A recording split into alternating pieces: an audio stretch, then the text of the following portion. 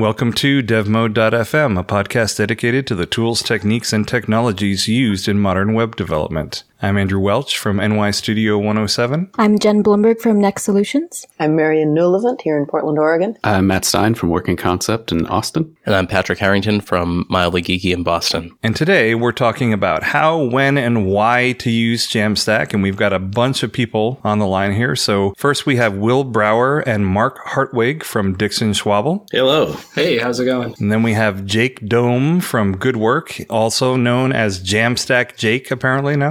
Hey, everybody. And then we have Sean Swix Wang from Netlify. Hey, everyone. Thanks for having me back. Yeah, no, I appreciate everyone coming on. And this is kind of going to be a roundtable discussion, but it's spurred on by conversation I had with Will. And for anyone who doesn't know, Will has the unfortunate fact of that he's my brother-in-law, so don't hold that against him. Like there's no blood relation there. It's just that we both happen to marry sisters, right? But he's also in the same industry and space and does a whole lot of craft work at Dixon Schwabel. And he and Mark and his whole development team, Will leads a team of developers there, are kind of in the middle of looking at this JAMstack thing and deciding whether or not they want to move over to it. And so, Will, if you were out playing nude Curva match in Riga, Latvia, and your teammate asked you, hey, why do you think we should transition to JAMstack? What would you say? I would say, if you have a website and, performance has ever been an issue or security has ever been an issue, this is something that helps web developers solve those almost right out of the box once you start putting all the right tools together. Yeah, and we have tons of people here, so everyone, feel free to jump in whenever you think about it. But Will, from your perspective, is this a business-driven decision or is it a development-driven decision? In other words, are you wanting to do this because you're like, we want to use, XYZ front-end framework, or we want this developer experience, or is it a business decision where you're saying it gives us X, Y, or Z? Where would you put it on that?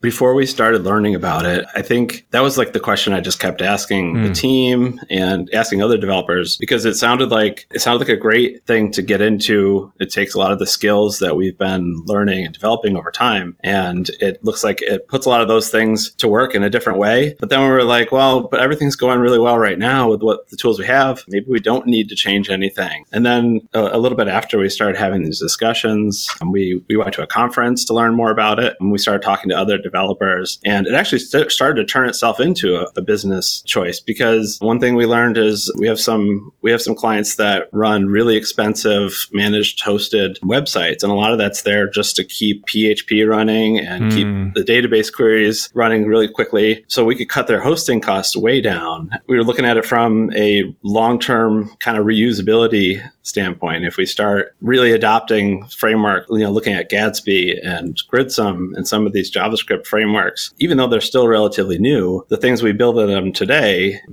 chances are they'll still be useful a couple years from now. So we can start making our development a little bit more efficient and in the end, a little more profitable, because we're able to kind of build off the work we're doing, as opposed to, working in one CMS and one templating language now, or working in one, sometimes in WordPress, sometimes in Craft, sometimes in Drupal. Right. We'll be able to take at least the back end, split it out and to do its own thing, and then turn the front end into something that we could make our development more efficient. And right. And that's something that I think is definitely a benefit, is that you can then not care what CMS is being used. You can not care where the data is coming from, and you can simplify your development process from the point of view of, here's what we use for the front end, and the back end can be whatever the client, if they're more comfortable with WordPress, let them use WordPress. Who cares? But so I totally agree with Will on the question of whether it's a business decision or a development decision. I think for me, it was a development decision at first, coming from building a few sites, just messing around with Vue, and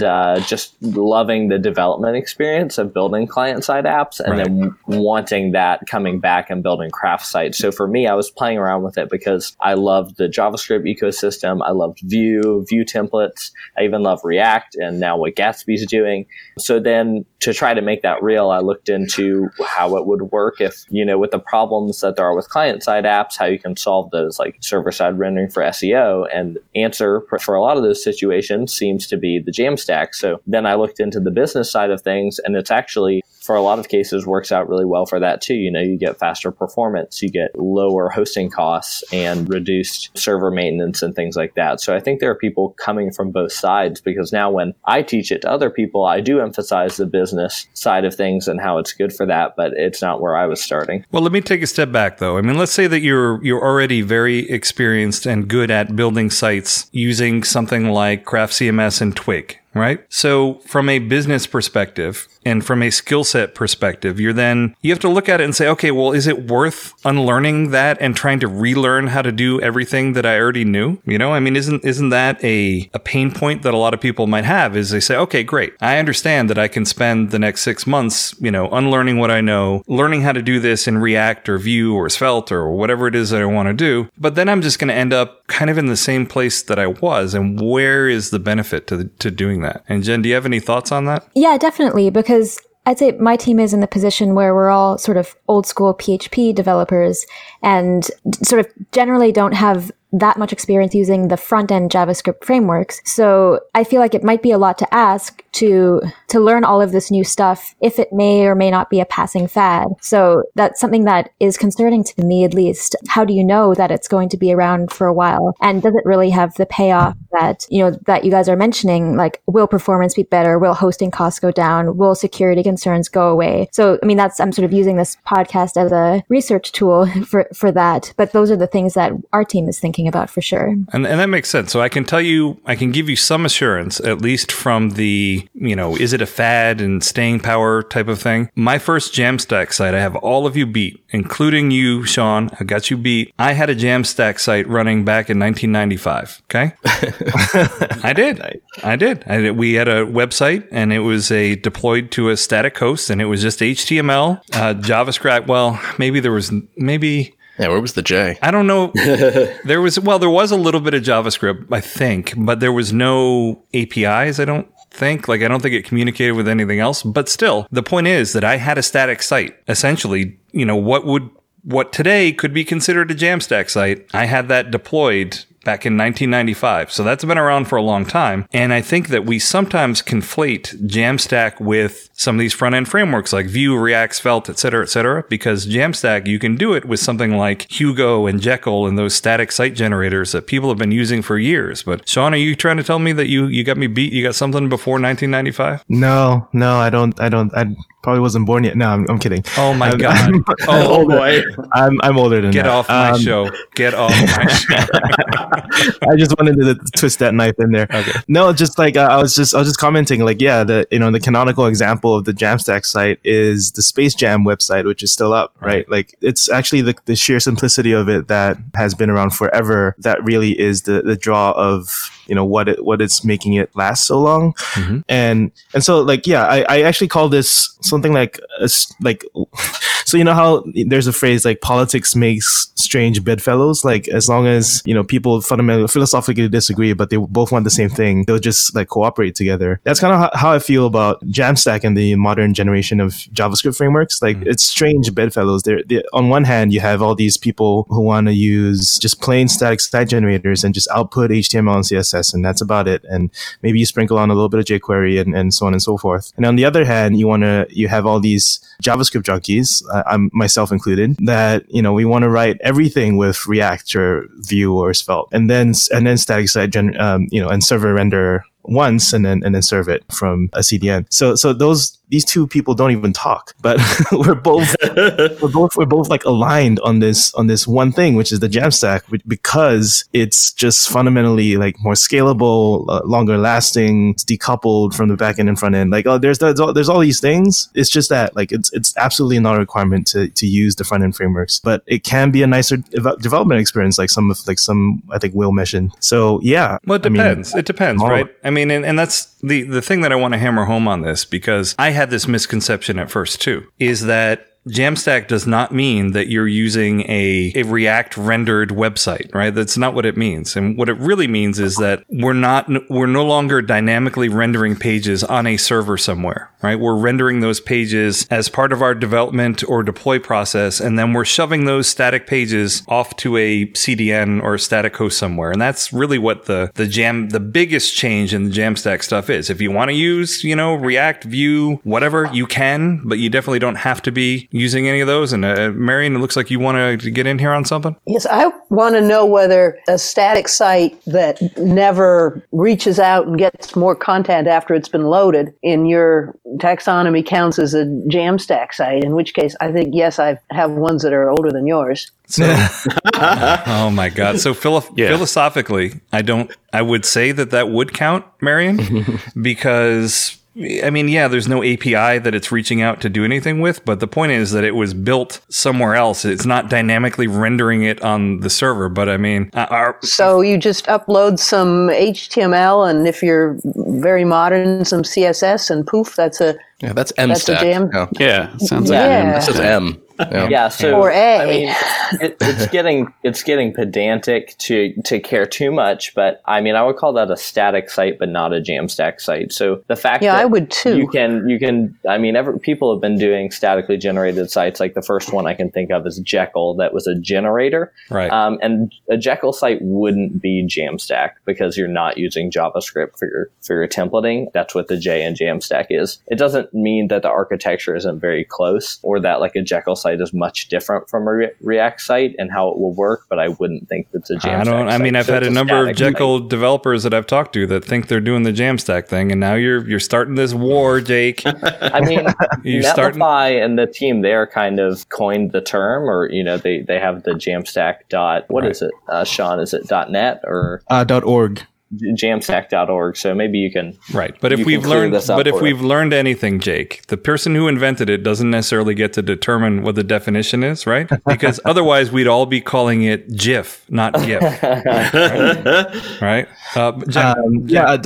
Just to set the record a little bit. And at Netlify, it's up to you to interpret. At Netlify, we do consider Jekyll and Hugo and all the other static site generators JAMstack. The point is outputting static assets. And so JAM, those are ors and not ands, if you think about it. Right. JavaScript or APIs or. So wait a minute. So you're telling me Marion's got me beat then? Is that Marion has you beat? Unbelievable. Marion, I want proof. Jennifer, go ahead. You got something? Do you want to chime in here? Yeah. Well, a couple of people mentioned the app longevity could be improved by using this approach, and I can see how that would work with static sites that won't change a lot. But I guess I'm curious about whether a typical craft setup that we might have with the database and craft CMS and no JavaScript framework or no headless craft would quote unquote last longer than an approach where you decouple the front end with the database by using an API layer. And why would that be the case? Given that my understanding is that even the JAMstack tools will also be deprecated at some point. They will be upgraded. You'll have to go from Vue 2 to Vue 3 or Webpack 4 to Webpack 5 or whatever the case may be. The same thing you would do with craft.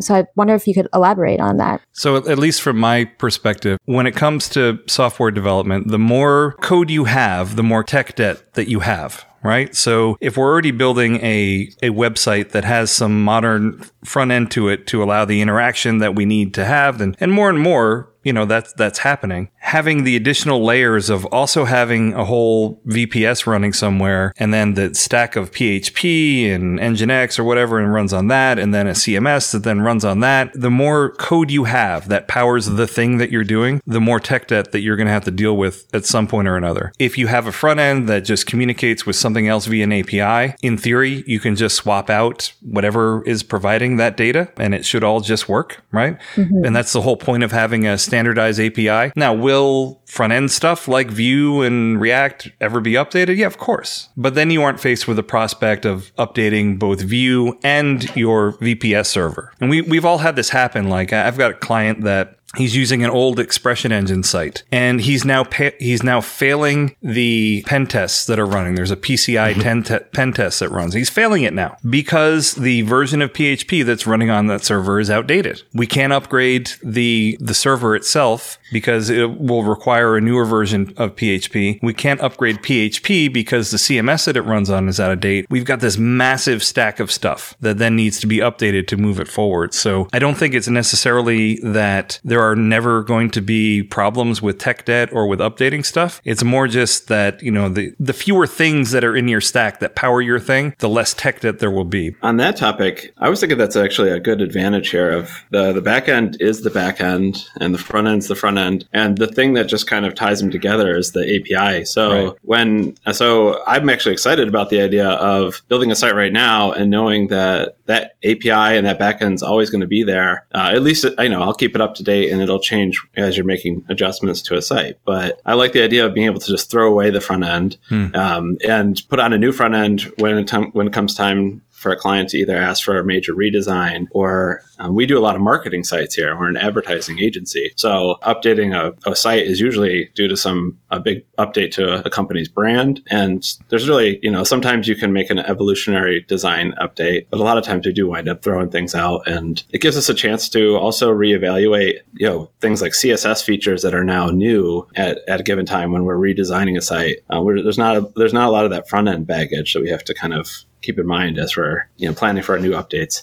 Yeah. And from my perspective, I have started using front-end frameworks like Vue and React and et cetera, just because I want to do some of the more app-ish things on the front end, right? And so I'm doing a bunch of stuff with that. And then I'm like, okay, well, this is actually kind of awkward to have this front-end framework which wants to render stuff and then also have a back-end CMS that also wants to render stuff. And then you have to bridge the gap between the two and who is responsible for rendering what. And it gets really kind of muddy and confusing. So then I look at it and say, okay, is there any way that I can simplify this setup?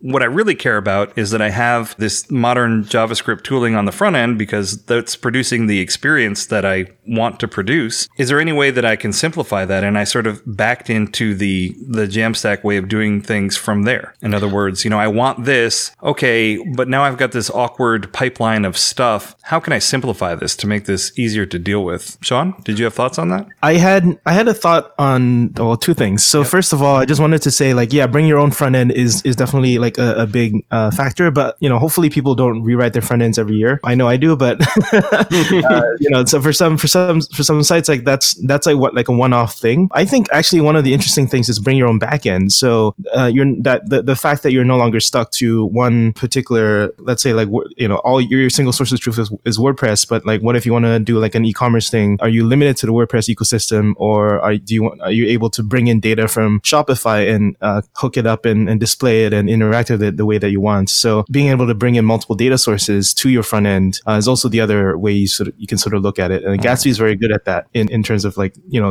people can bring in their YouTube, anything's a data stream, right? So you just kind of bring it in. Well, Sean, my concern with your whole bring your own backend thing, my concern is that you're doing some kind of cultural appropriation on BYOB. Right? That really meant something when I was in college, and I don't appreciate you trying to hijack that. But.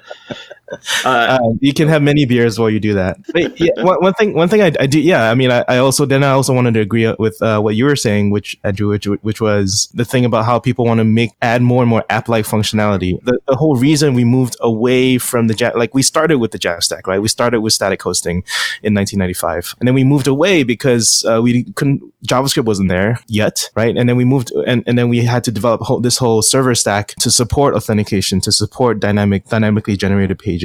The argument is that with the current generation of modern frameworks in JavaScript tooling, that you can now do that on the client side with static assets, and you don't need that server infrastructure anymore. So I think that would be the we may not be building apps all the time, but it's always nice to have some functionality, and it's nice to not have to retool to add that functionality as well. Yeah, exactly. I mean, and you're right. We did all start out doing kind of JAMstack stuff at some point, right? And then that's the reason why PHP was invented to begin with, was to have some kind of dynamic something or other. And keep in mind, PHP stood for personal homepage.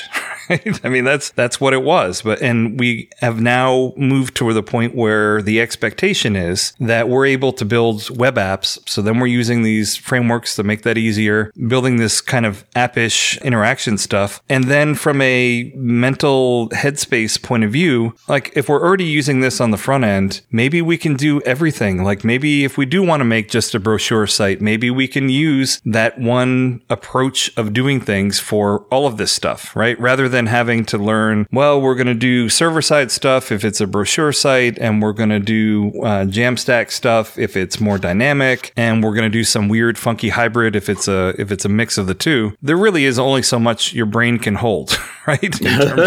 In terms of what you're going to be able to do, right? Well, yeah, and we're talking about building the front end, and we're talking about the tools we're using to, make that a lot more flexible. But it also makes the back end more flexible in that if you have multiple targets, the front end JAMstack is, your website could be just one place you're putting that content and one place you're pulling, using that API for. But we had a situation come up recently where a client came to us and they wanted us to look into what would it take to build a React Native app. We're like, oh, that's great. We're going to need some sort of back end, and meanwhile that shares a lot of the same content that you're going to want to put on your website, but it uses it in different ways. But instead of you having two systems to update your back end of your content, you'll be able to change things. We're talking about like events or locations. Those things aren't going to change for this client and in the context of their customers. But when you're looking at the website, you want to find out what event is where. And when you're on the app, maybe it's more of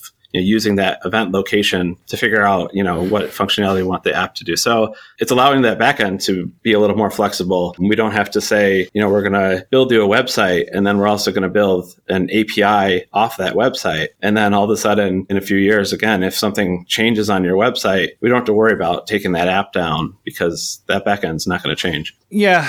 I mean, I think what a lot of people listening might be thinking to themselves is like, okay, I mean, this sounds interesting, but again, there's a whole lot of new stuff that I've got to learn. And is it really going to be worth it in the end to do this? So has anyone here gone from doing websites for clients in a more traditional fashion and either fully moved over to doing JAMstack stuff, or have just been experimenting with doing it and can actually tell us that, yes, it is worth it? Matt, can you tell us that? Yeah, I mean, that's my current quest right now. And I've started with Flash many years ago, making really dynamic, really deeply annoying sites. And then the sites that I do more of right now are more brochure sites and some little Laravel and Vue apps. But what I really like, I'm already having to relearn everything every month anyway. I don't know who here isn't. So I figure why not spend some time with Gatsby. I'm currently rebuilding my own site, which is always kind of the guinea pig for this stuff. But what I really, really like about building a site with Gatsby is that it's a well-rounded thing. So I could do more rich animation, but not leave out things like SEO or accessibility, where usually there was kind of a trade-off in choosing between one thing and the next. It's one stack that I could kind of do just about anything with, and then learn modern JavaScript and then do without hosting. So it's kind of, I think it's a learning investment for sure, learning a lot of stuff at once, but it's been really, really fun and kind of opened up the possibilities of what I could actually build.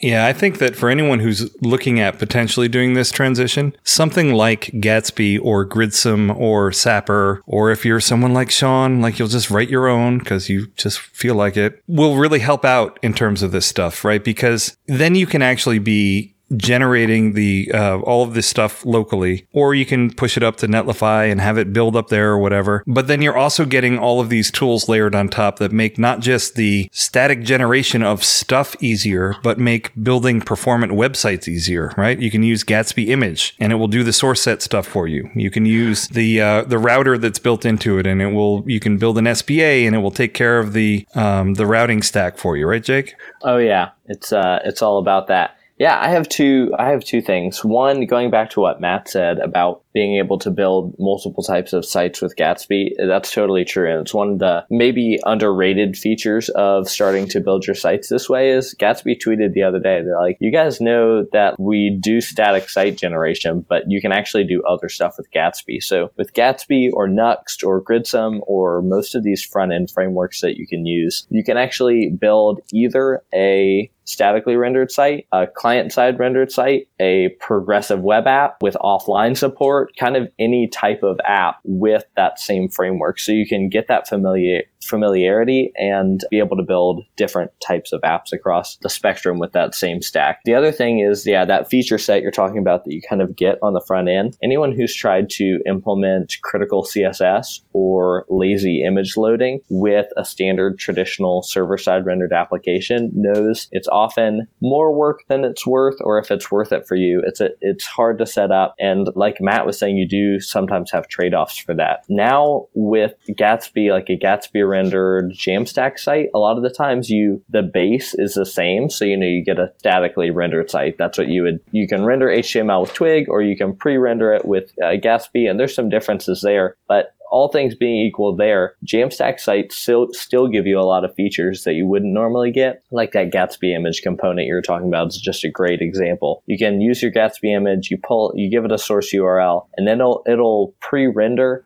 a super low quality version of the image and blur it out, and then, blur in the new image kind of Instagram style for you out of the box with no configuration. If you tried to do that on your site, if you'd never done it before, it'd probably take you at least a couple hours. Critical inlining, you can push your app to the edge of a CDN right away. You can just do a lot of really performance and accessibility related things a lot easier with the JAMstack setup. All right. So I'm going to have to challenge you on a couple of those things though, Jake. Okay. I'm sorry. I'm sorry. But I don't think that we're getting that stuff from JAMstack, right? So Gatsby does give us that stuff, but it's a tool that is built on top of that, right? So just by virtue of building JAMstack stuff, we're not necessarily getting that stuff. That's really dependent on the tool that we're using. And yes, Gatsby does provide those really nice features for generating the images. But if you think about it, it's really not that much different than if you were doing a craft setup and you install my Image Optimize plugin, because they will both give you the images really easily that you can just stuff into your front end stuff and away you go. I do agree with you though that the net result is that these tools that are built on top of doing stuff the JAMstack way are doing way more than static site generation. They're making it so that by default you are making a very modern performant website.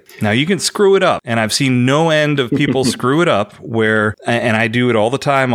Someone will be like, "Oh, this JAMstack is awesome, take a look at this," and I'll run some performance tools on their site and it sucks. It's terrible, right? You can make anything bad, but by default it gives you some really good settings for not screwing it up, right, Matt? And while it's true that the JAMstack doesn't mean that you're going to be, having to get into a bunch of JavaScript. Technically, yeah, you're going to have to be investing a lot of time in learning JavaScript if you want to play with any of these things. And as a dinosaur, I've found that I'm infatuated with building things with web components. Well, I shouldn't say web components, with JavaScript components. Web components are cool too, but that's I guess pretty. That's another talk. It's a hot topic. Yeah, that's another talk. But what's great is that once you build things out of these really neat little nuggets of Vue or React or Svelte or whatever, the whole world kind of opens itself up with all these tools and things you can use. Whether you're talking about design and tying into design work with Figma, or whether you're documenting everything with Storybook and having all these neat, live, rich, just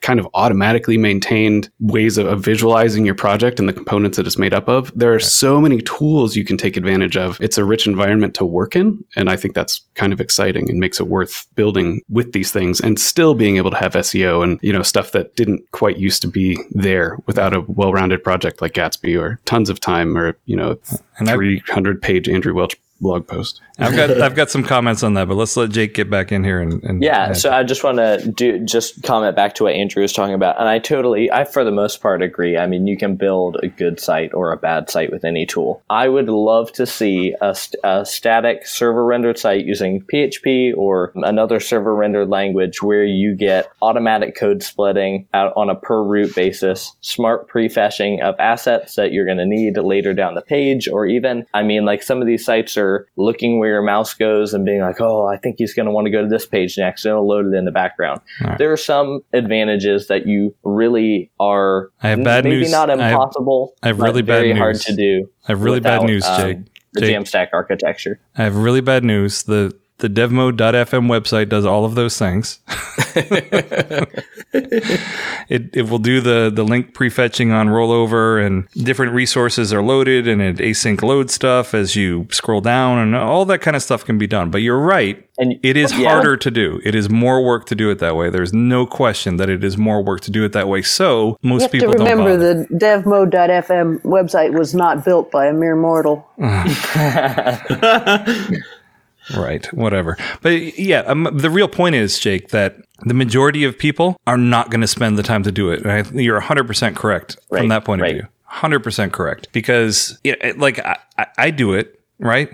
But I'm crazy. in some ways that are good, and in some ways that are bad. But for a lot of people, they're working on it. They're working at an agency. They're working on a site. Here's the budget. Here's the hours you can spend on it. No, of course we're not going to do that stuff, right? Like, why? No, we're not going to spend the extra time to do that. And if you get that stuff kind of for free with the environment that you're doing here, then why not? Will totally agree. Will? Yeah, I mean, I was just going to say that we wind up doing some of those things partially because maybe a client has a lot of visitors, or we need to worry about, the amount of people hitting the site all at once. And so we'll take the time to do those things. And what I'm excited about here is that, so far in our playing around with Gatsby and Gridsome, a lot of that stuff just comes out of the box. Yes. And then taking that even further, so Mark and I work together to with the other developers on our team, and it's one thing for all of us to try to become experts in lazy loading and prefetching and stuff, but it's great to have this set of things, the set of problems already solved, and I could just say, okay, just go and use Gridsome here, and you're going to get all these benefits. And build it in the JavaScript that and you don't have to be an expert in static caching your site or anything like that. Well, I want to hear from Mark though. So Mark, you have been building stuff kind of the traditional JAMstack-ish way for a while. How do you feel about this whole? Is it daunting that this whole new way of doing stuff is dumped on you? Are you excited? What does this look like to you? I would say it's more excitement. Two reasons being, one, we use a lot of Vue to make, so we've been looking a lot into Gridsome because of that. So for me to make the Vue to Gridsome transition, it's a little easier because I already have a good amount of understanding with Vue. And then I think the biggest thing for me is less DevOps, less messing around with the server. I've gotten in the weeds a lot with that over the years of something's going on with the site. It's something related to the server. You're either working with the server company or maybe you're on a Linode, so you're kind of on your own there. So for me, that tends to be a pain point. And so to be able to not have to deal with that as much is exciting, and kind of seems like it's could be a weight lifted off your shoulders in a way. Yeah, one of my too long didn't read on JAMstack for people that aren't familiar with it is that you're going to love it if you like JavaScript and you hate DevOps. Right? and from my perspective, it's kind of like whenever there's a problem with a server, I think a lot of developers it's kind of like if you're a homeowner and you get home and you have to deal with the water just not working every now and again. It's like this basic thing that you're like, come on, do I really have to deal with this? I think the debate that was happening between Jake and Andrew a little bit was how much is this a necessary part of JAMstack, and you absolutely don't need to be on a JAMstack architecture to have some of these features. And it's an outcome of having a good ecosystem, right? And having the right ecosystem in any scenario. And you can absolutely pick a technology purely because of the ecosystem, nothing fundamental, just because it's more built out and it's the way that you like it. But I think it kind of gets back to the core of why do this at all is the whole not needing a running server. It's the cost, but it's also the knowledge and the time spent managing all this, just not needing to, it just scales better just because it's just static files. You can put it on a CDN and there's nothing else behind that, which also means there's less surface area for attacks. Right. So as a super relevant case in point, this is, you couldn't even make this up, Sean, that this This just happened today. So a notice went out to everyone that uses Buddy. So Buddy is a deployment service that a lot of us use. And it says several hours ago, we discovered a potential attack vector in our system. Change your AWS secrets immediately. Right. So there's right. So, I'm not gonna pile on them from the perspective because this happens to everybody to some extent or another. Right. But if you have servers that you manage on AWS, there goes your afternoon. There goes your Friday. You got to go in there and you got to invalidate all this stuff. And eliminating that, having to deal with that DevOps part is huge. And I totally agree with you that the ecosystem is what's important. And one of the reasons why the ecosystem is so crazy good, I should say. And this gets back to the browser wars, back when Microsoft and Netscape and Apple and all these different competitors were trying to kind of own the browser space and own the internet. They dumped so much money into JavaScript, into making JavaScript fast, into making VMs that ran incredibly well. No other language has seen that kind of money dumped into it as a result of the browser wars. And kind of as a result of that, for the 7th year in a row on the Stack Overflow developer survey, JavaScript is the number one most commonly used programming languages. 7 years in a row. And it's not even close. It's I think it's at 71%. And the next closest is Python, which is way down the list. And the interesting thing about that is that if you own an agency or you're just thinking about your long-term career prospects, this is a huge resource to tap into. If this is the most common language and we can tap into that talent pool, that's huge. I mean, and I've talked to some people that one of the reasons why their agency transitioned to doing JAMstack stuff is just the talent pool that was coming in terms of kids coming out of college or, whatever. They all knew JavaScript. This what they knew and they want to leverage that. Does anyone else run into that? I'm pretty out of touch with what the kids are doing. This is Will. We did run into, we did just recently hire a new developer and in just kind of interviewing people. Yeah, you're right. A lot of them will put down on their resume, I know React, I know Angular. And then so we started asking them questions like, how do you go about, setting up a CMS or what PHP experience do you have? Because we use a lot of craft here and they're kind of lost for words because at some point they were learning in school or they were trying to get started in this industry and that's the first place they're starting. Yeah. Yeah. And my litmus test is if you were telling 21-year-old you what you should learn, what advice would you give them? And I would 100% tell people to get really good at JavaScript. And I would also tell them to, pick one of these frameworks and get good at that because, honestly, that's where the jobs are. I might even also recommend TypeScript, but that's just because I come from a C background and I think that weakly typed languages just suck. But anyway, that's a whole nother argument, whatever. But as a business consideration, getting back to what we were talking about before, is it a development decision or is it a business decision? It definitely could be part of the business decision that just the talent pool is there, and if the talent pool is that big and I need to be able to pull in people that can work on whatever site it is that I'm building, it totally makes sense to leverage it, I think. And Jen, I think you're in a unique position that a lot of other people are in, at least from the craft community, in that, there are a lot of developers that they'll know PHP, they'll know backend stuff, and it may seem a little bit daunting to then, I hate to say throw out, but to, get rid of that knowledge and start learning a new way of doing things. Have you? Yeah, definitely. Yeah. Well, I think we don't do a lot of public facing websites. So I think that's probably one of the reasons that it hasn't mattered that much that the code isn't split perfectly and the images aren't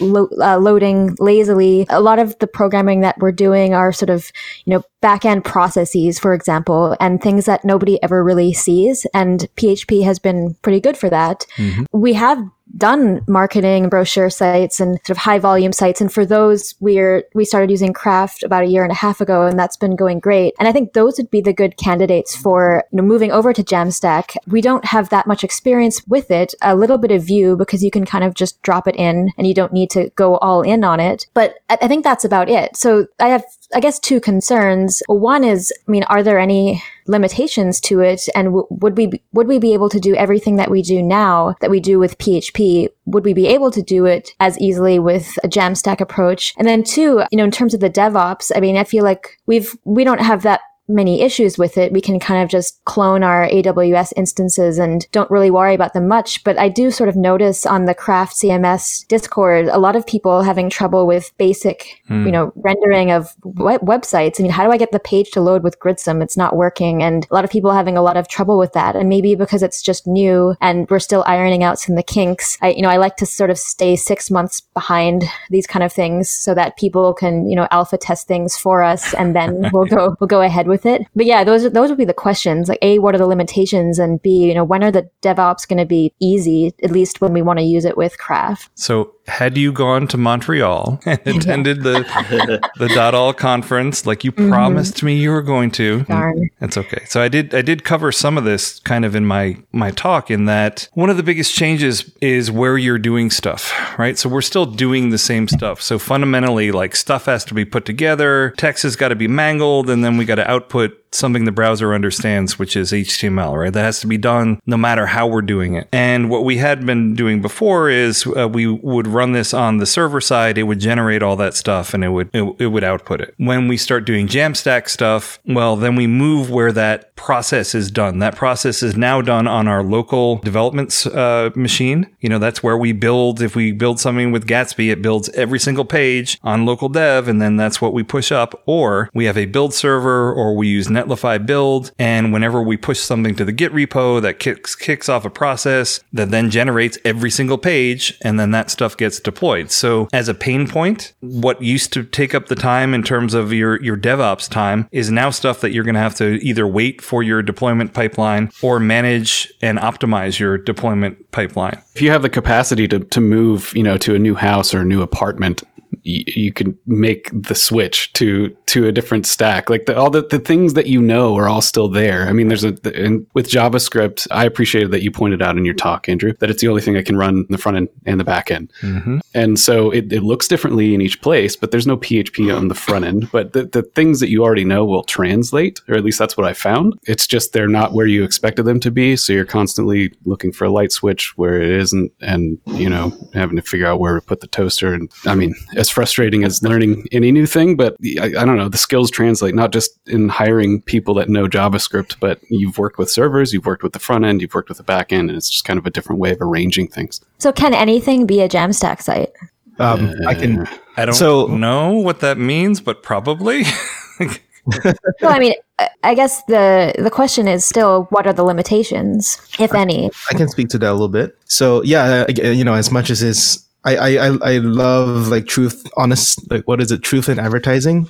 So I think that any discussion of JAMstack is incomplete without talking about what it's still not that great for. So like the base idea is that if you absolutely need to dynamically generate on request, and then that can be because of user authentication, and you cannot wait for any client side stuff to load that dynamic data, then you're going to have to server render it. And if you server render, then you're not doing, then you can't do JAMstack, right? Because then you need a running server to go check your auth and data and all that stuff before rendering out all that HTML to serve to your user. So if you just like fundamentally cannot like that, the model of client side rendering for anything dynamic doesn't suit you, and you have to do anything dynamic on the server side, then you're probably going to want to stick to a running server. Then the other bit is the question of this size and scale of sites. We have customers going up to like a few 100,000 pages. That does take a while to build. And the way that most static site generators are set up right now is they build everything from scratch every time, right, on every commit, every submission, every edit. That's obviously super wasteful. There is a movement now to do incremental builds. So you just diff your data and then only regenerate the pages that have changed. But that is something that is still not very ironed out right now. So people right now, they just deal with it.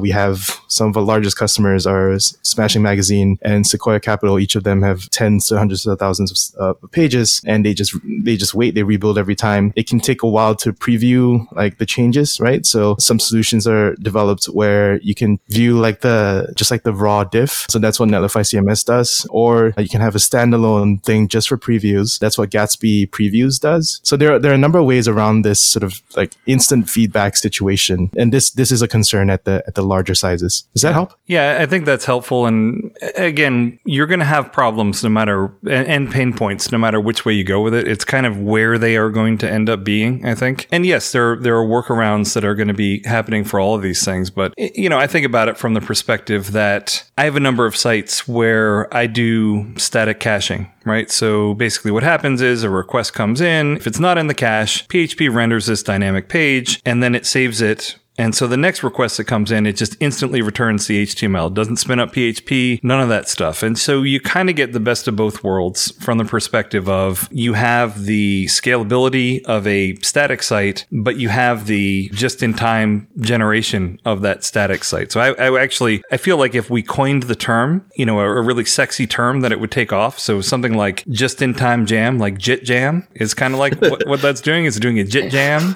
right? But all of these problems have been around for a long time, and they're just being solved in different ways. The biggest gain that at least I am seeing from the JAMstack stuff is it simplifies things. It simplifies my life. From the perspective of I have one language to learn and get really good at. I don't have to deal with DevOps. My life is simpler and I can focus on the thing that I'm trying to build more. I definitely agree that you're going to have problems with any stack you work on.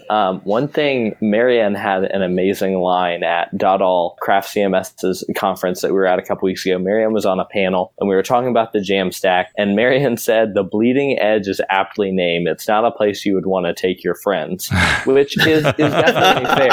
So, yeah, isn't that amazing? I was like, I think it was everyone's favorite quote of the whole conference. Yeah. But it's definitely true. Like the JAMstack is the bleeding edge at that point, and it's becoming less so. But these things are still being worked out. Though you will have problems with any stack you work on, some stacks have been around longer. The problems have been identified and have been solved, maybe in a way that you like, maybe in a way that you don't. But a lot of this stuff is really new. So what Sham was talking about with the incremental builds is being worked on right now. I don't think anyone has incremental builds fully working. I think Gatsby's the furthest ahead on getting that done right now. Mm-hmm. But some of these problems that will be solved and will be non-issues or will be, have an answer with 50,000 upvotes on Stack Overflow in 2 years are a bigger deal now than they would be on JAMstack or something that's been around for a while. If you think about it, like a JAMstack is a kind of differential static build, right?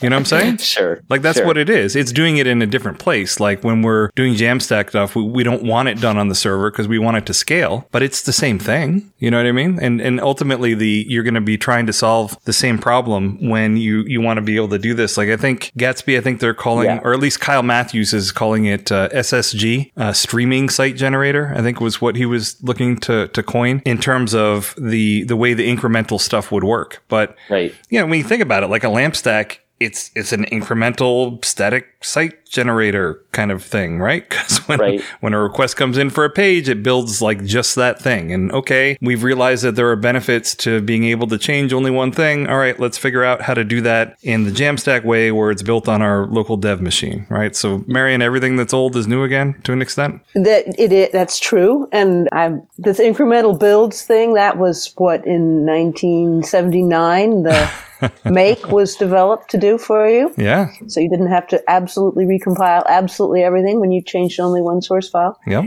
What I'm thinking about is that there's kind of a conservation of complexity that to a certain extent you can push things around and you can say, well, we're going to do the hard part here instead of over there, and we're going to do it now instead of then. But it doesn't really, really make things simpler. And that's one way of looking at it. And then that's one thing that's true. And another thing that's true is that progress is made and the same things do get easier. And then we just attempt to do more complicated things. Right. Yeah, you know what they say, there's 3 hard problems in computer science: naming things, cache invalidation, and off by 1 errors. And that's really true. We're just getting around to fixing cache invalidation in another area with differential builds and incremental build. Right. And because this all is essentially a cache, right? So when we're doing the JAMstack-y way of doing stuff where we build everything ahead of time, we're just generating the whole cache ahead of time. Like that's all we're doing. It's just a cache. And then we give it to Netlify and we say, Netlify, deploy this cache for me. Or if we use Netlify build, we say, Netlify, build this cache for me. Right. But I don't know. I mean, go ahead. I just have a question. Like, I think authentication is one of those places where it's really kind of, I just want to maybe survey the panel, like how many of you like care or implement that much in terms of your clients auth solutions for the final site that you're producing. Like you can have authentication for your CMS, of course, but does the final output actually need it? What do you use? What concerns do you have around that? So I'll go first. I mean, it depends. For your typical corporate site, it doesn't really matter. For a number of sites I've worked on where they have membership and they have logins and custom stuff that is available to that particular person, I mean, yeah, it's definitely an issue. And it is something that is really super important. Does anyone else have experience with this? Yeah, my team definitely does. I mean, usually we work with Laravel most of the time, and the information that we're storing is super sensitive for many clients. And that's sort of what keeps us up at night a lot, is what happens if this data gets out. I mean, we're talking things that are like, HIPAA type things, information on vulnerable children and things like that. So it would definitely be of the highest priority for my team, for at least these apps, to make sure that the data is secure. And if, switching approaches would make that better, that's definitely an incentive to move to a different approach of monitoring that. So I'm definitely interested in, keep my ears open for that, for sure, with the security questions using JAMstack versus LAMP in that sense, definitely. Yeah. And it definitely would make whatever site you deploy, it would make it more secure, right? But if you are going to have a Laravel backend or something sitting out there on the internet anyway, well, then you still have to deal with the security concerns surrounding that piece, right? Yeah, definitely.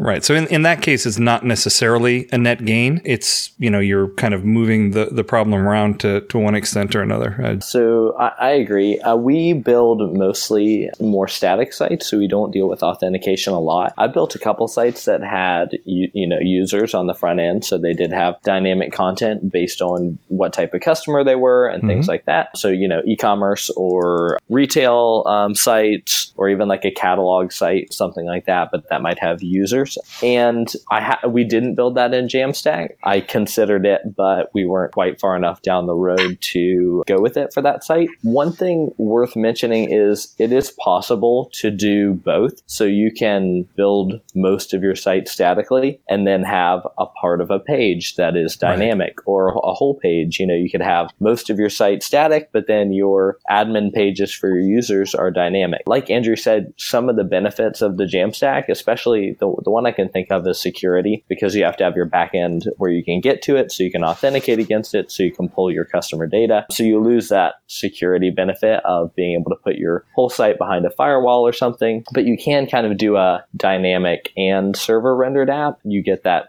out of the box with probably most JAMstack frameworks. So it's not always one or the other, but you kind of have to still make those trade-offs just like you do now. Nice. So I want to hear what Patrick has kind of been lurking in the background. I'm a little worried about actually what's going on here, but I want to hear what Patrick has got to say about all this. And then I want to get back. I got a couple of questions for Will and Mark. So Patrick, what do you got? Yeah. And sorry, I'm a little under the weather this week. Yeah, I'm in a similar boat where a lot of what we're doing is kind of read-only content. We have done an e-commerce site with a little bit of a Jamstacky approach, if not fully Jamstack built out. So it's something that we haven't had to deal with. That being said, yeah, having everything built on a server where your front and your back end are in one place, you get a lot of kind of batteries included stuff with session handling and all that you'd have to recreate. You'd have to possibly really dig into what are those APIs doing when you say that login is required on this page, and how am I going to do that, and all that stuff. Like, there's a lot to unpack there, and I'm sure at some point it'll get a little bit easier, or there'll be some standards around it, but I think we're far off. One thing, we actually spent some of this morning writing up an SOW for a Jamstack site, because we talked about, is it a business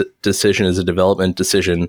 This is for a small financial product, And for them, they have compliance requirements that they need to be able to say at any point in time, here's what is on the site, here's what we were claiming, here are what the interest rates were that day. And it's very, very attractive to them to be able to have a set in stone set of markup of HTML, CSS, JavaScript. It doesn't have to be full JAMstack, but JavaScript and markup just living on a server. We're looking at a couple things for that. I know Ben Croker has some things. This is being recorded in advance, but he's doing some cool stuff with Blitz that's going to allow kind of for the generation of some JAMstack stuff that'll talk right to Netlify. And I don't know, maybe that could be a later episode. But yeah, there are a lot of approaches to it. But it's funny, for me, it's actually the business that is pushing us to go JAMstack. So Blitz, for everyone that isn't familiar with it, and I know, Sean, you probably are not. So it's basically a plugin for Craft CMS that it kind of does what I was mentioning the Fast CGI cache does or Varnish does, which is that it will create a static cache of your stuff, and it'll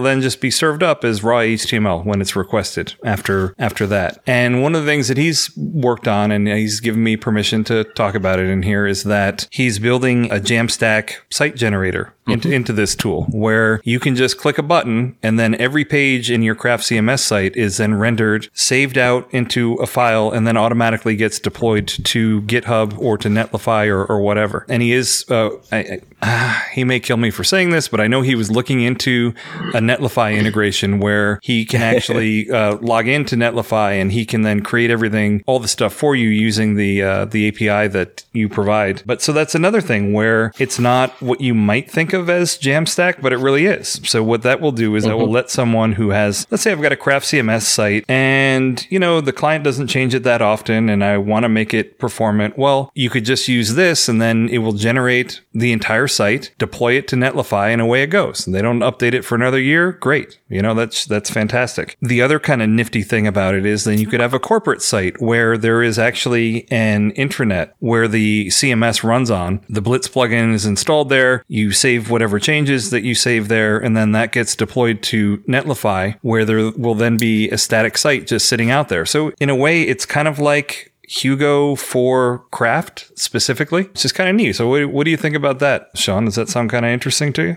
I think it's very interesting. I think you should get in touch with us and we'll work on that together with him. Awesome. Jake, you had something you wanted to say? I just wanted to maybe Sean or someone could just talk a little bit about what Netlify is and how it plays into all of this, because I think we've said Netlify approximately 700 times. And I'm sure there are some people who just aren't quite as familiar. If you're not familiar with the JAMstack space, it's probably not something that you've come across a lot. I will let Sean give that synopsis, but we did an entire episode with Sean on Netlify. Oh, great. So anyone who's listening to this and you want to hear more than Sean is about to tell you, we did a whole episode on it. So go ahead, Sean. What is it? Thanks.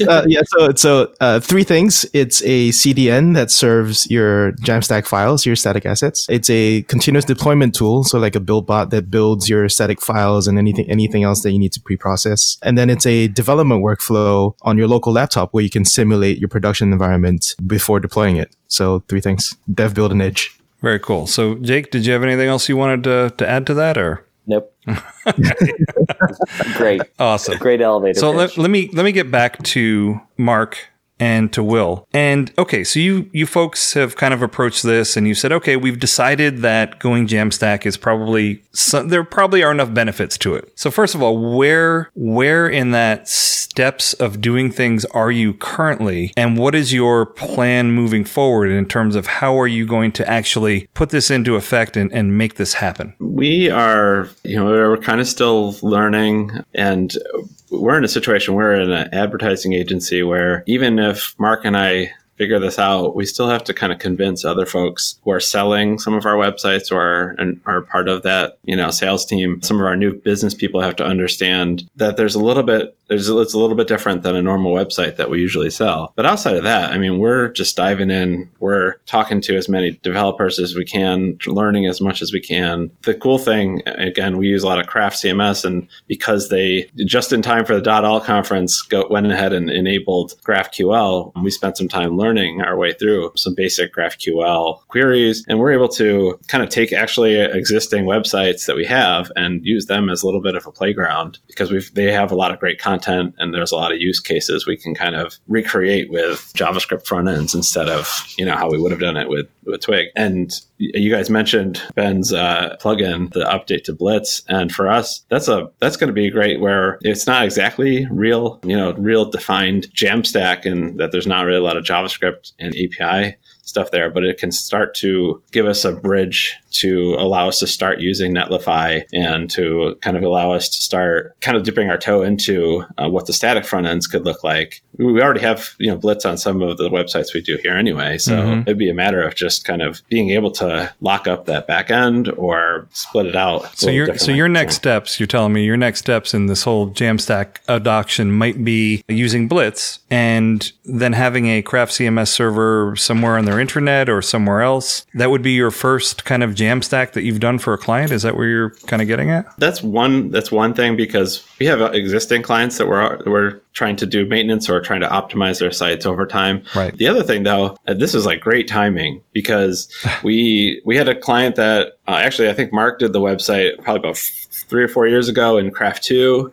And they came back to us and said, well, we're growing. We're ready to rebrand the site because we're starting to get a more national feel to our brand. And we're like, well, let's take a look at their CMS and what they've done with it over the last few years. It'll be super easy to upgrade that to Craft 3, add GraphQL support, and turn that into a JAMstack site. And we actually could save this client some money by not having to rebuild the backend. So actually, hopefully that'll be our first project. We just ran that by the client today, and we'll see what they say. Right. So in terms of where you are on this whole roadmap of doing things, you've done your research, you're excited about it, you think it's a good idea, but you haven't done it yet. Yes. And there's a lot of things we still need to learn, and a lot of things that we think we had figured out that we have to refigure out again. But you kind of have to just keep doing that over time. And I think that's the annoying part of the process for some people. Is some people are like, I already know how to do this. I already know how to make an optimized image using my current stack. Do I want to relearn how to do all this? You know what I mean? Is that something that anyone else has run into, Sean? Oh, I was just going to comment on the migration piece. I'll just make a quick mention that actually the advantage of being a CDN first is that you can actually implement redirects and make it just migrate parts of your site over just to test out the experience before rolling it out to the full site. That's what Citrix did when they moved to the JAMstack, and they have a talk about it at the recent New York conference that we had. So yeah, the rest of your site can be a standard setup that whatever you have running, but you just take your hottest paths, like the ones that you think are going to be served the most, and try to make those JAMstack and then serve from a static asset provider. It doesn't have to be Netlify, and see what the tech stack looks like, see what the development experience looks like, but then also look at the cost, and it should go down. So that's the migration path that I would do for a large sort of existing site. Yeah. I mean, what I was getting at before is just we have a lot of people that are very experienced at doing this kind of development. And Will, in your case, you have a number of people that work with you, right, in building this stuff. Yeah. And so we have to get into a mental place where we're like, okay, this sounds like fun, or this sounds like something that is going to be worth doing, right? So you're already at the place where you think it's worth doing. How are you going to put that into effect in terms of, are you setting aside time every week to start getting up to speed on stuff, or are you just going to bid out a project and figure it out as you go, or do you have a plan for that yet? So far, we have been kind of putting a little bit of time aside for kind of some R&D and just kind of learning our way through some of it. I mean, we want to continue to do that, but yeah, we also need to make money, and for an agency, we have to make sure that we're continuing to keep everybody busy and all that stuff. So what we're going to try to do is we're going to try to look at places where we could use it, and then as an agency, maybe we'll invest a little extra time on top of what we normally would have charged the client for, and we maybe wind up eating a little bit of that cost, but it'll give us the time to kind of set ourselves up using a real world situation and being able to kind of figure out problems based on that project, opposed to just kind of making our own tech demo or something. I'm curious to hear from anyone else who's done this, and I'll get to where I am in this transition, I guess we can call it. But Matt, where are you in terms of this? Like, I know that you're always doing your little experiments. You're always, coming up with a new formula for the soap that you make by hand and all that kind of stuff. But where are you in terms of, have you deployed any paying client sites on Netlify or using JAMstack on any paying client projects yet? Or are you still working on it from the exploration point of view? Or where are you at on this? And what's your plan? I'm using my own site as the test case. And the goal is to be able to build a smallish, like brochure-like a site exactly like mine, which is, if you haven't been there, updated very infrequently. There's not a lot of meat on that bone, but it's a fairly small site.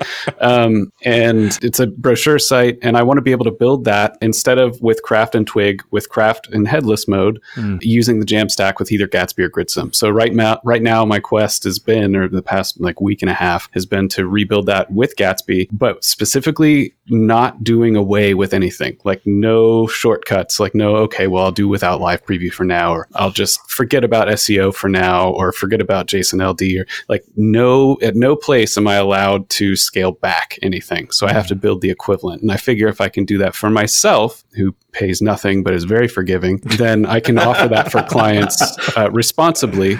And it's convenient because, as you kind of alluded to, I'm an expert at wasting my own time. And so I've done a little bit of Vue and I've touched like a little bit of each of the pieces. And it just happens to be a convenient time to assemble them together. And so that's kind of helped accidentally put me on this trajectory. But I was going to launch it this morning and I have one issue to work out. And then and I'll be pretty much done and pretty excited to be able to offer that for clients. Yeah. Well, I mean, you are infamous for touching lots of things. But what's that? Neat. I like the way you put that. Yeah. But creepy. But how are you approaching it from a relearning point of view? Or are you just saying, all right, I'm just gonna do this. Like I'm gonna spend this amount of time on this? Or is it more informal? Are you just kind of doing it as it comes? Do you have a structured plan for it? Or because there is a lot of retraining and relearning involved here, right? There is, and I think the thing that's oriented me is I know exactly what the site is that I've built and rebuilt 1,000 times. And so I know it really well, and I know what it has to do. I bleeped it. Careful for our rating. I self-bleeped. Okay. I self-bleeped. You don't know what it was. So I know it really, really well. And to have the picture of what it needs to be and know what the pieces are, and even have like semi-componentized the twig behind things. Mm-hmm. And I'm intimately acquainted with the site. And so having that as kind of a map of what this is what it needs to be. And then learning to work with React, learning to work with Node a little bit, learning to work with Gatsby, learning to work with Netlify. Like I don't know any of these things, but I know what they have to end up doing and being and how they need to perform. And so I'm basically taking that with not holding back at all. And it's just been a spree to try and build that thing using these pieces, GraphQL being another one. But yeah, just having an exact goal in mind and knowing what it needs to look like is really helpful. Because if I took on like a new project with a new client or something and decided I was just going to make that, I could maybe pull it off, but it's much easier for me to translate something I know into something that's made up of and a little bit. And that makes complete sense. I just want to give people a picture of what it looks like, and I'll get into what it looks like for me as well. But one thing I do want to mention is that just because you are making a JAMstack website does not mean that you need to run Craft in headless mode. And I'm sure you know this, Matt, but I'm mentioning it just for other people that may not know. When you run Craft in headless mode, what you're doing is you're saying that nothing has a URL, because you're saying that Craft has nothing to do with routing, doesn't know anything about it. So it's just pure content with nothing at all to do with the structure of a site. You don't have to do that. You can build a JAMstack site that uses Craft as a data source via GraphQL, and you can still have it not be in headless mode. And the benefit that you get from there is that there are a number of plugins and other things that you can use from Craft. So for instance, you mentioned SEO. You can use my SEO-matic plugin and you can just pull in the JSON LD and then you don't have to render it all yourself, right? That is a thing that you can do. I know you've chosen not to do that. I'm not going to get into it. Only for science, Andrew. Only for science. I know. It's fine. But I just wanted to mention that because a lot of people think, oh, I'm building this JAMstack thing. I have to have Craft in headless mode. You may not. And there are some advantages to not having it in headless mode, because then it can know something about, you can even have your JAMstack app can get its routing information from Craft if you want. And there can be some benefits to that as well. Now, in terms of where I'm at, I'm currently building, I've tinkered around with all this stuff for forever on just dumb little side projects, but I'm working on on a client project that is a Gatsby site for no reason. It doesn't have to be a Gatsby site, but I think that there will be some benefits to them, and there are benefits to me too, because I'm doing a real world Gatsby project and pushing it to production. It's a website for a restaurant, which is normally pretty simple. I mean, really what you want is just, you want to know their hours. Are they open or not? Show me the menu, show me how to book reservations, right? I mean, that's really what's important for a restaurant website. In their case, they will need a back end as well, because they generate PDFs and then print them out of their menus, and they're high-end restaurants, so their menu changes every day. So the fact that they have a CMS, which is the one place where they change the data so that what appears on the website is always exactly what ends up in the customer's hands in terms of a printed menu, is super important. So I'm using Craft CMS on the back end for that, and then using Gatsby on the front end. And what I've been doing for this is I decided, okay, this was a reasonable project to do it on. It would be nice from the point of view of, other than their menus, the website doesn't change a whole lot. There are only a couple pages to it. The deployment process really wouldn't be a big deal, and probably never would be a big deal. And it would be a great project for me to learn how to do this stuff and to learn some more of the pitfalls in terms of what works and what doesn't work. And I've really been enjoying, so Tailwind CSS is something that I use. I've really been enjoying using emotion and styled components with Tailwind. I think that's been a really, really fun way for me to rebuild this site. And I've honestly really been enjoying it. My methodology is that I've been spending a bunch of time up front watching some instruction videos on React and on Gatsby. Just, I want to have a real good feel for it. Again, I've tinkered around with all these things for a long time, but I'd like to feel really, really comfortable while I'm building this thing out before I do it. So I'm spending way more time on this thing than I normally would, but that's fine, because I always put aside time every day to do learning or do research. So, it's fine for me to do this. Does anyone else want to share their experience, if not with JAMstack, then with something else in terms of how you approach learning the new thing? Because we all got to do it, and we got to do it every day. I know JAMstack is the new hotness, but I guarantee you 5 years there'll be something else. So I'll talk about how I'm planning on implementing JAMstack where I'm at good work, and maybe just a little bit about my learning in general. We haven't built any production sites on the JAMstack yet, so I've built a couple of sites on the JAMstack, one for my workshop that I gave at .all, and one or two sites before that, so nothing for clients yet. The main reason for that being just trying to get live preview and a few other things that are craft specific working and being as smooth as a traditional site. So I'm planning on hopefully rebuilding our company site or my personal site or something like that in it, very similar to what Matt's doing, to kind of iron out those things and try to deal with some of those problems before we get into it on client work. Right. The more knowledge you can have about what things it adds or removes from the scope. So next time you go to estimate something, right. This is harder with this setup. This is easier. If you go in without knowing the trade-offs, you might have to bid it really high so that you can, have that padding in case you hit a weird problem or something that you don't know about. Or if you bid it maybe normally at a normal kind of traditional site rate, you might end up sinking some extra time into it. And if you're not ready to recoup that could be a problem. So, yeah, but that's fine, because you then chalk that up to R&D, right? Right, sure. Not everyone always has that flexibility. Sure. Well, I think you have to, though. I think you have to, because even if you run an agency or you're a freelancer or whatever, you have to be putting aside some time for learning stuff. Like, you have to. Yeah, not for sure. too much, though. not like Matt. Don't do what Matt does, where he's 100% learning. And then in general for learning, I usually start with documentation. Not everyone likes that, but I'll do a quick breeze of the documentation.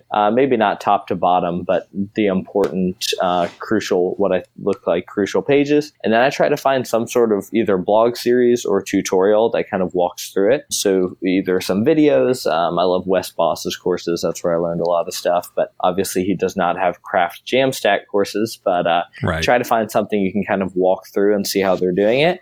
and then try to build something yourself. I think for me, that's how I like to learn. Yeah, and everyone learns in different ways, right? I mean, one of the reasons why I like, and I'm terrible about it because I'll buy these like training videos and I almost never finish them, like literally almost never. But for some things, I think it can be useful because it gives you an overview. And then once I have that kind of orientation overview, I just like to dive in and start playing around with code. Right. I don't go through the whole tutorial thing. Doesn't mean the way you're doing it's wrong. I'm just saying like everyone learns in a different way. And that's why I enjoy the videos is they give me like this forest view of things so that at least I'm oriented right. And then I can just start hacking around and not break things too terribly. Totally agree. That's pretty much what I do too. Like I think the most I've made it through a course that I've bought is like 70%, maybe because I'm just so hyped about it. And so I try to jump into doing it and then I never come back to it. And it's probably all the bugs that I'm hitting are exactly what they're about to teach me, but I'll never know. Oh, it's so bad. Like all these, and I'm not disparaging the training sites because they are what they are, right? So you make out of them what you want to make out of them. But a lot of it is just like, it's just stuff that ends up in your closet,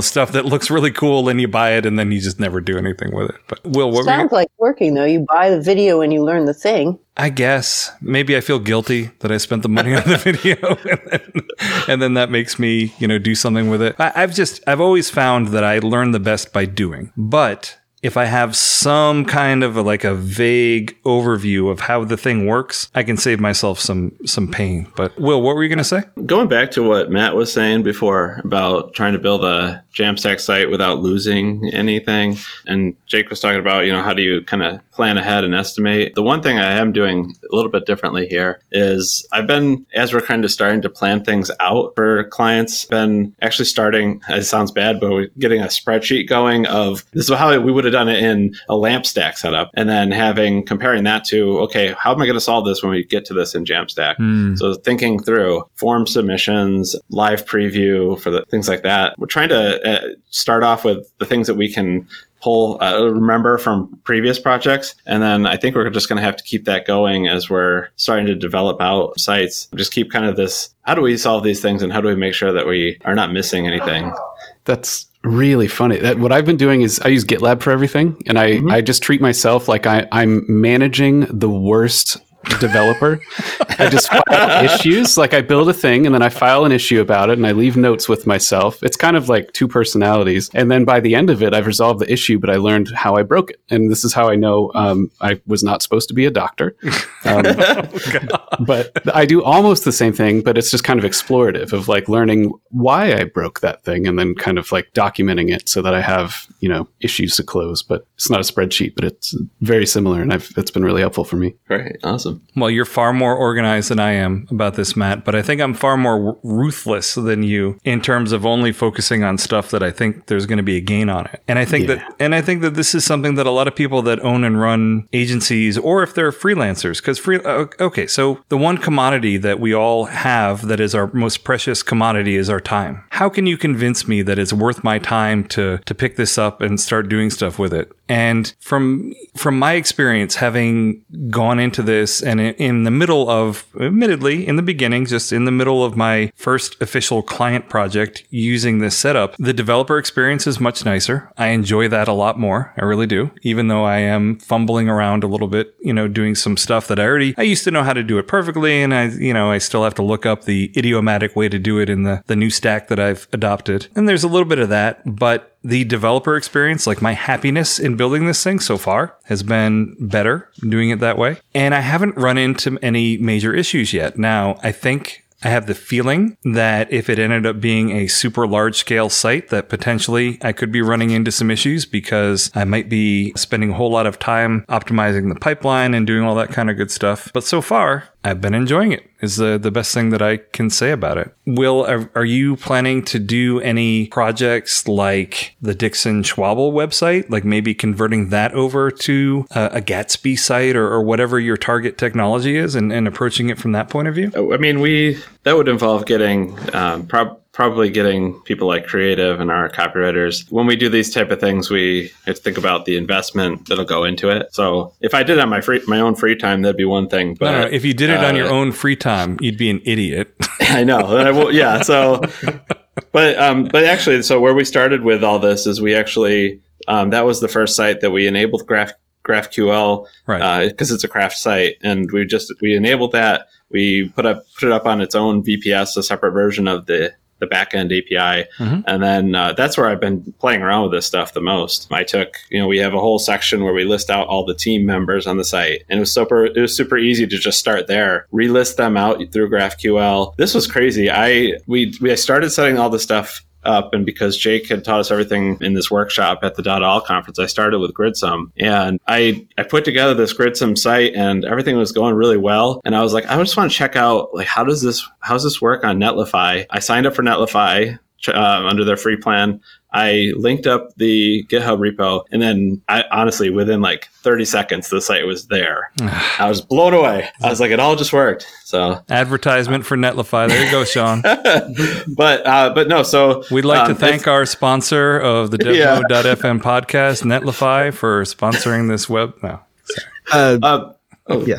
I was going to say, so that's as close as we've gotten to actually redesigning, is just taking that API and kind of just doing my own version. And then Mark and I sat down together and we were learning the GraphQL stuff together. So we also use that as a way to share that with each other and to share that with the team too. Sean, can you confirm that you did not pay Will to make this statement? No, I mean, I was a user in Netlify before I became an employee, and like, yeah, the same sort of wow moment. And it's pretty funny because like some of the Microsoft employees technically have a competing product with Azure stuff, and then they're like, oh wait, I didn't mean to opt. It's already deployed. You know, it's too late. but I mean, you know, I think that is actually becoming a commodity feature. The sense that you should have a continuous deployment set up by default, and these things are unfortunately, you know, they're not the default in some of the like sort of SSH type setups. Like you have to go wrangle that yourself, and we just believe in that. But like I think you absolutely, like, that's absolutely not exclusive to Netlify. AWS has a Netlify clone called Amplify. I don't think they're very happy with me calling it a Netlify clone, but the name and the marketing copy is like very similar. And like Zeit, like there's a bunch of people all like trying to move towards this thing, and it probably tells you that it's probably a good idea, right? Like it's not that it should be the exclusive domain of any particular hosting thing. It's just something that everyone should have. As long as you all are not trying to build perpetual motion machines. You know. I actually had a blog post about this. Like we're trying to like sort of also talk about this terminology as Git-based workflow, where like everything lives in Git, right? And every commit generates a new deploy. You can revert your commit. You can revert your deploy just like you can revert your commit. You can put your content inside of Git and then, you know, version it together with your front end as well. And that has interesting properties for releasing new features, and you know, and that's very relevant for Netlify as well. So I honestly think the sort of competition, like once you accept that like a lot of different cloud hosting companies are all encouraging or moving towards some form of the JAMstack, then the sort of debate goes on to like what's next, right? Like what is the next sort of area of like where can life be easier? We think it's, you know, like the other two things that I talked about, like the BuildBot, which we're gonna announce some fun stuff next week for the JAMstack Cup. Actually, by the time this airs, this will be out, right? So yeah, go ahead, you can do it. So we're making the BuildBot. We're sort of rebuilding the BuildBot, so it's pluggable and you can bring a lot more dynamic functionality. Like right now, it's just like a giant bash script, and you just like link up your site and it just does its thing. But we're gonna make it programmatic, and nice. And you can bring in a bunch of things. So, for example, something I worked on this week was 404 link checker. So if you have pages that just disappear, we'll detect that for you. We can fail your build and warn you and not let you go until you designate a redirect for it, right? So theoretically, you'll never have a broken page link again. Now, does the BuildBot build itself? No, it doesn't have to. It's just it's just a tool for people to hook into. Well, what is the BuildBot built using? For what language? Node.js. So previously it was a giant bash script and very unmaintainable, but now we can. God, giant bash scripts are the worst. The worst. I mean, you know, for us, it worked for like 4 years. So you know, if it ain't broke, don't fix it. But for I think we're at a point now where we want people to be able to do more custom stuff with the build. That's why we're doing the new BuildBot things.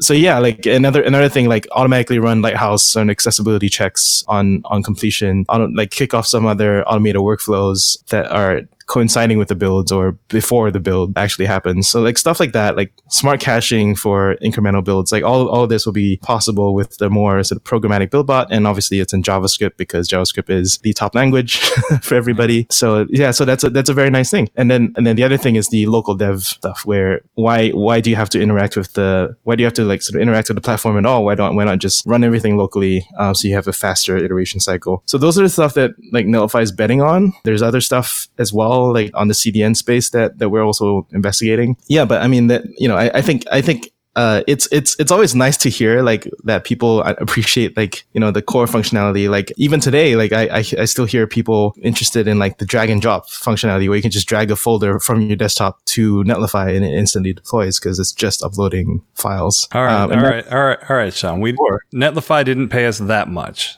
No, I'm sorry. I'm sorry.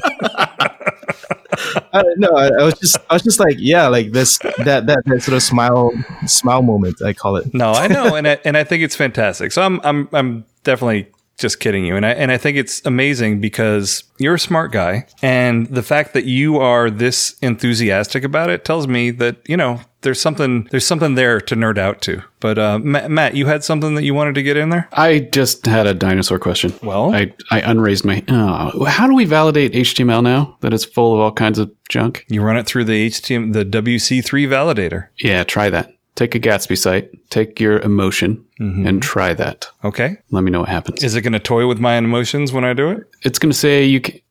Nice. It has a bunch of weird junk in it that it doesn't like, and I know that some of the weird junk is okay because it's just new. But this me doing this right now is why I unraised my hand. I'm not sure. The thing is, like, what is like the browsers behave differently from the spec, right? Which is kind of like, what, do you build to the spec or do you build to the browser? So I run everything through, I guess, a spec validator, just, you know, for fun. Right, and I think we need to have these kind of neutral standards. And you're right. I mean, there is some deviation, but still, I do think it is useful to run this stuff through the validators. But it could also be a case where the validator just isn't up to speed. I don't know. I haven't looked at it. I haven't looked at the kind of errors that it throws when you try to validate it. But, you know, let me, Will, what you were mentioning before is that you would have to get the content authors involved and stuff like that. Now, I mean, what I'm suggesting is you rebuild the Dixon Schwabel website just doing what Matt's doing, which is like you keep the back end where it is, you keep the content where it is, but you start building the front end in Vue templates because you want to use Gridsome to build it. I mean, is that something that you've considered doing as an approach just to get the whole team knowing how to do this so that when you approach a client, you can feel confident that you can build the thing? I'd love to say that's what we would be doing, but there's so many templates and pieces to that site. Rebuilding the whole thing is probably not anywhere close to an option, but that's why we're doing kind of something on the side that nobody's going to see other than us, but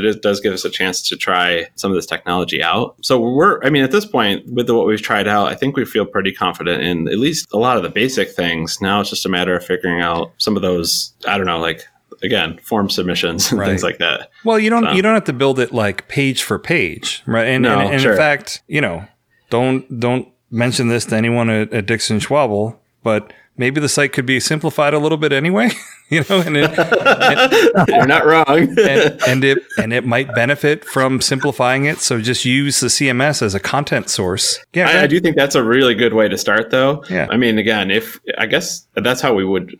If we had the time and if we could, as an agency, invest that kind of time into it, that'd be great. But that'd be a great place to start. And I think anybody in like Matt's situation, I think that really is a good way to get your head around some of this stuff, work out the kinks in your own company's personal workflow. And then again, if you're working with a team like us, that gives you a chance to get the whole team on board. Wow. So I think that's great. I mean, I don't see us doing that right now. Well, in fairness, no one is in Matt's situation. I mean, in theory, I am. Well, you are, but what I'm saying is that in theory, he moved from one state to another state. I would use the word fled from one state to another state.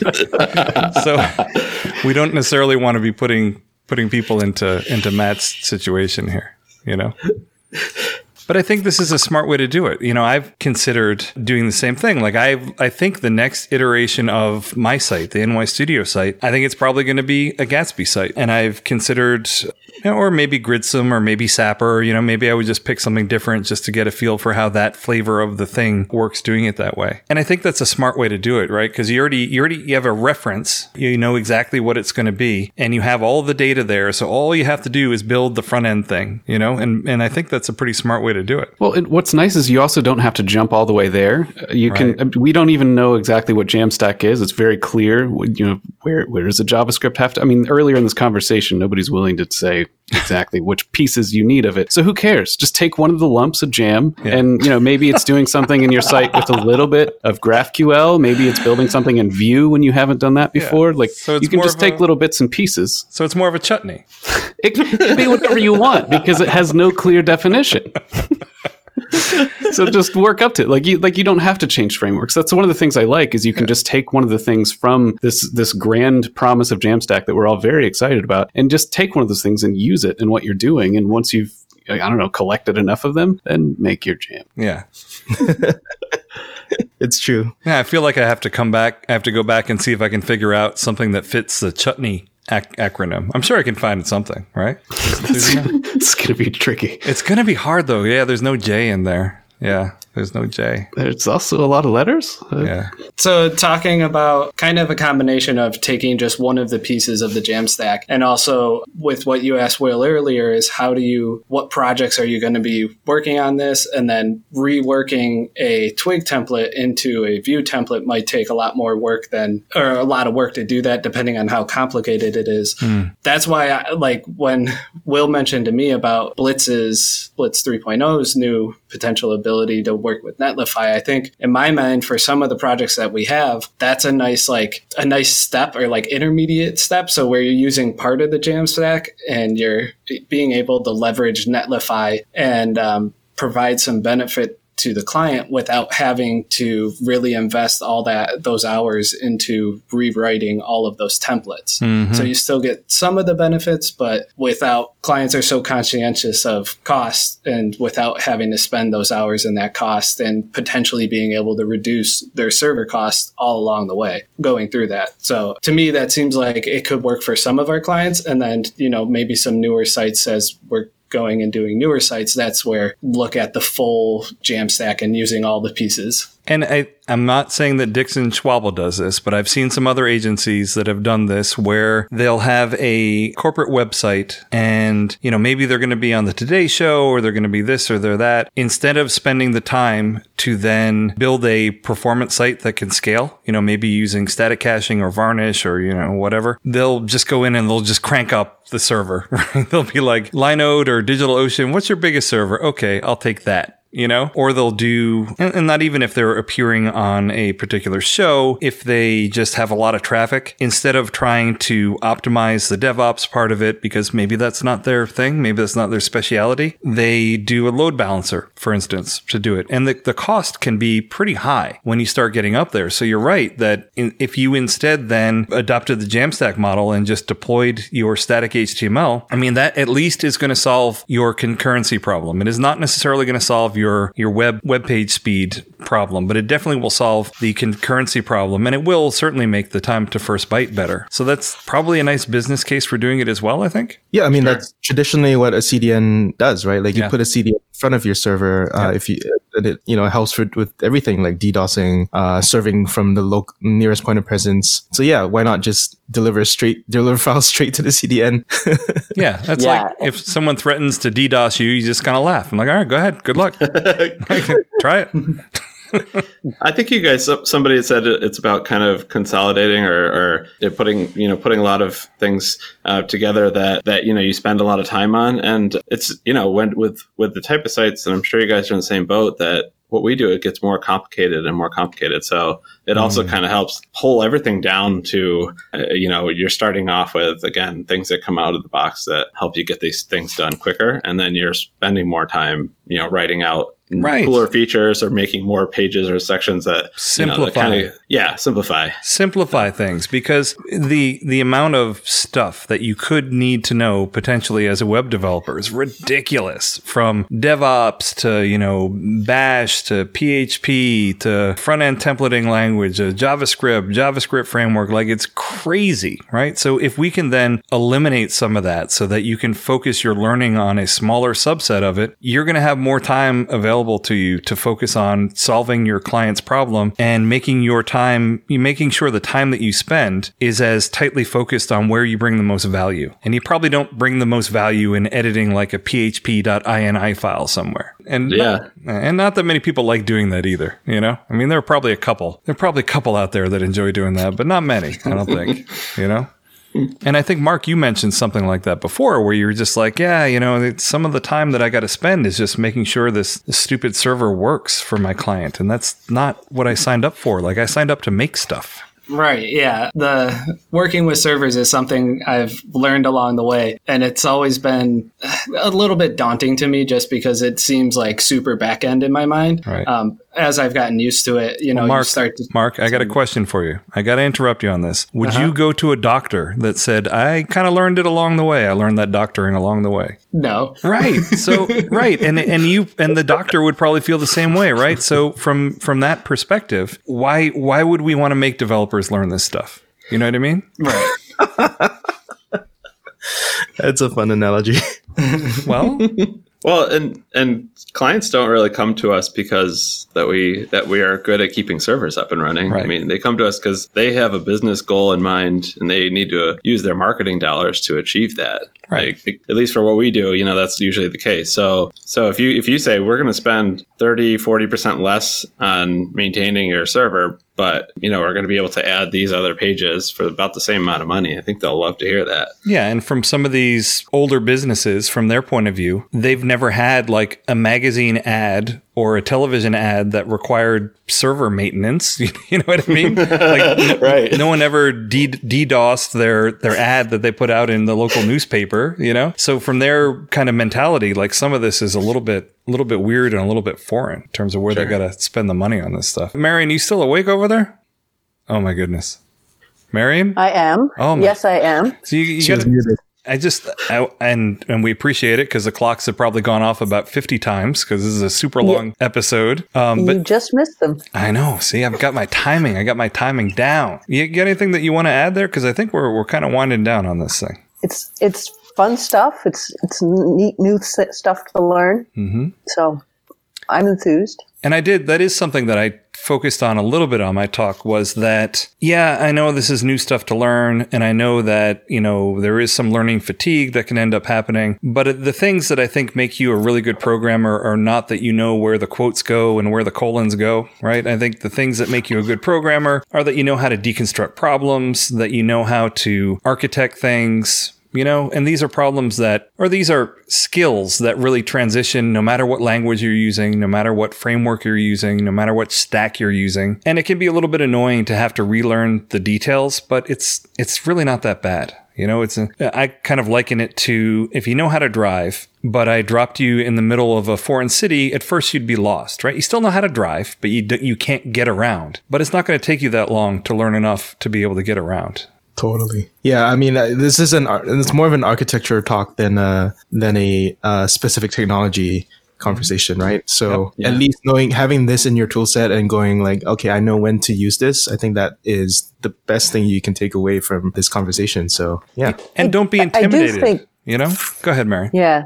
I do think that if you move into this, I'm going all in on the JAMstack world, you're also saying, I'm going all in on the programming.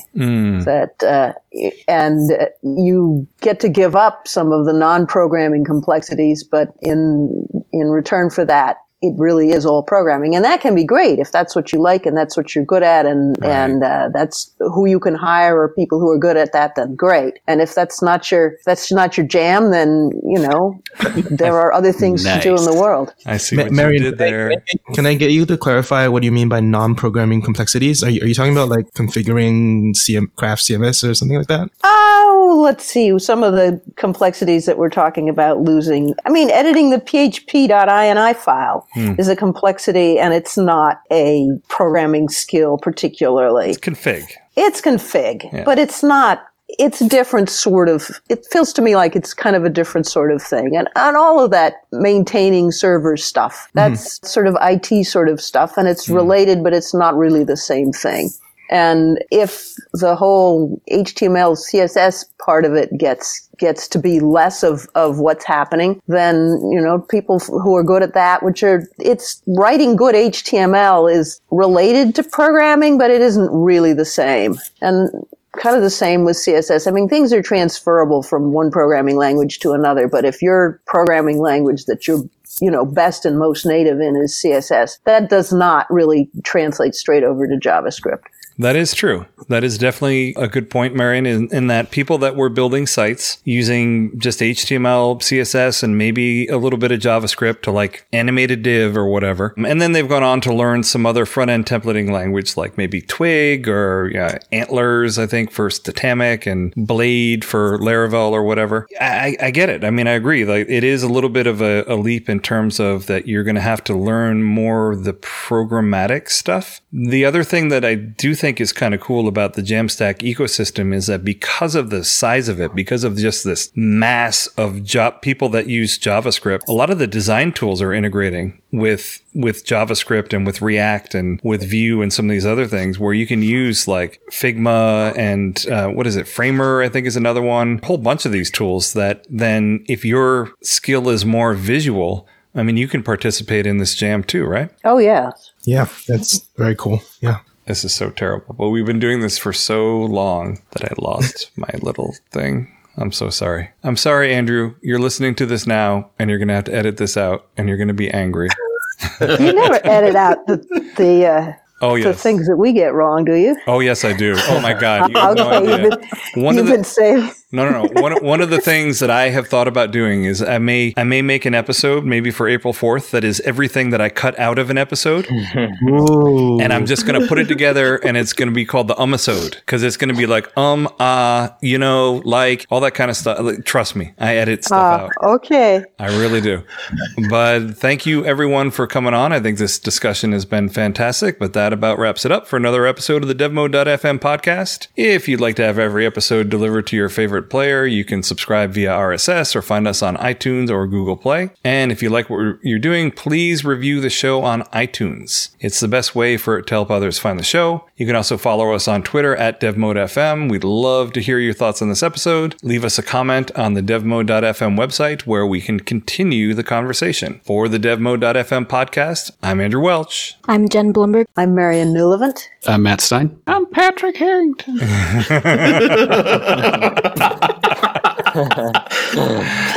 And I really want to thank our guests for coming on. So Will and Mark from Dixon Schwabel, thanks for coming on, you two. Yeah, thanks for having us. Yeah, thanks for having us. And Sean from Netlify, really appreciate you sitting in with us. Yeah, thank you. Spread the jam. Yeah. And oh my God. And JAMstack Jake, thank you for coming on from Good Work. Thank you for having me.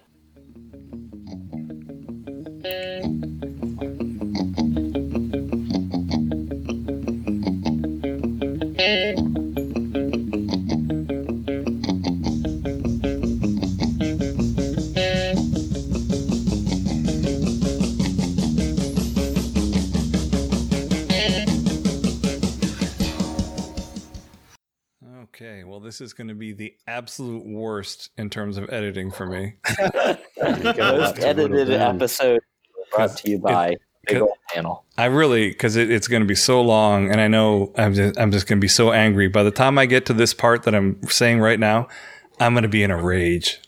I mean, we went 2 hours, so you can probably get like 30 minutes of good content out of there for sure. So solid. At least. But no, Can you make sure you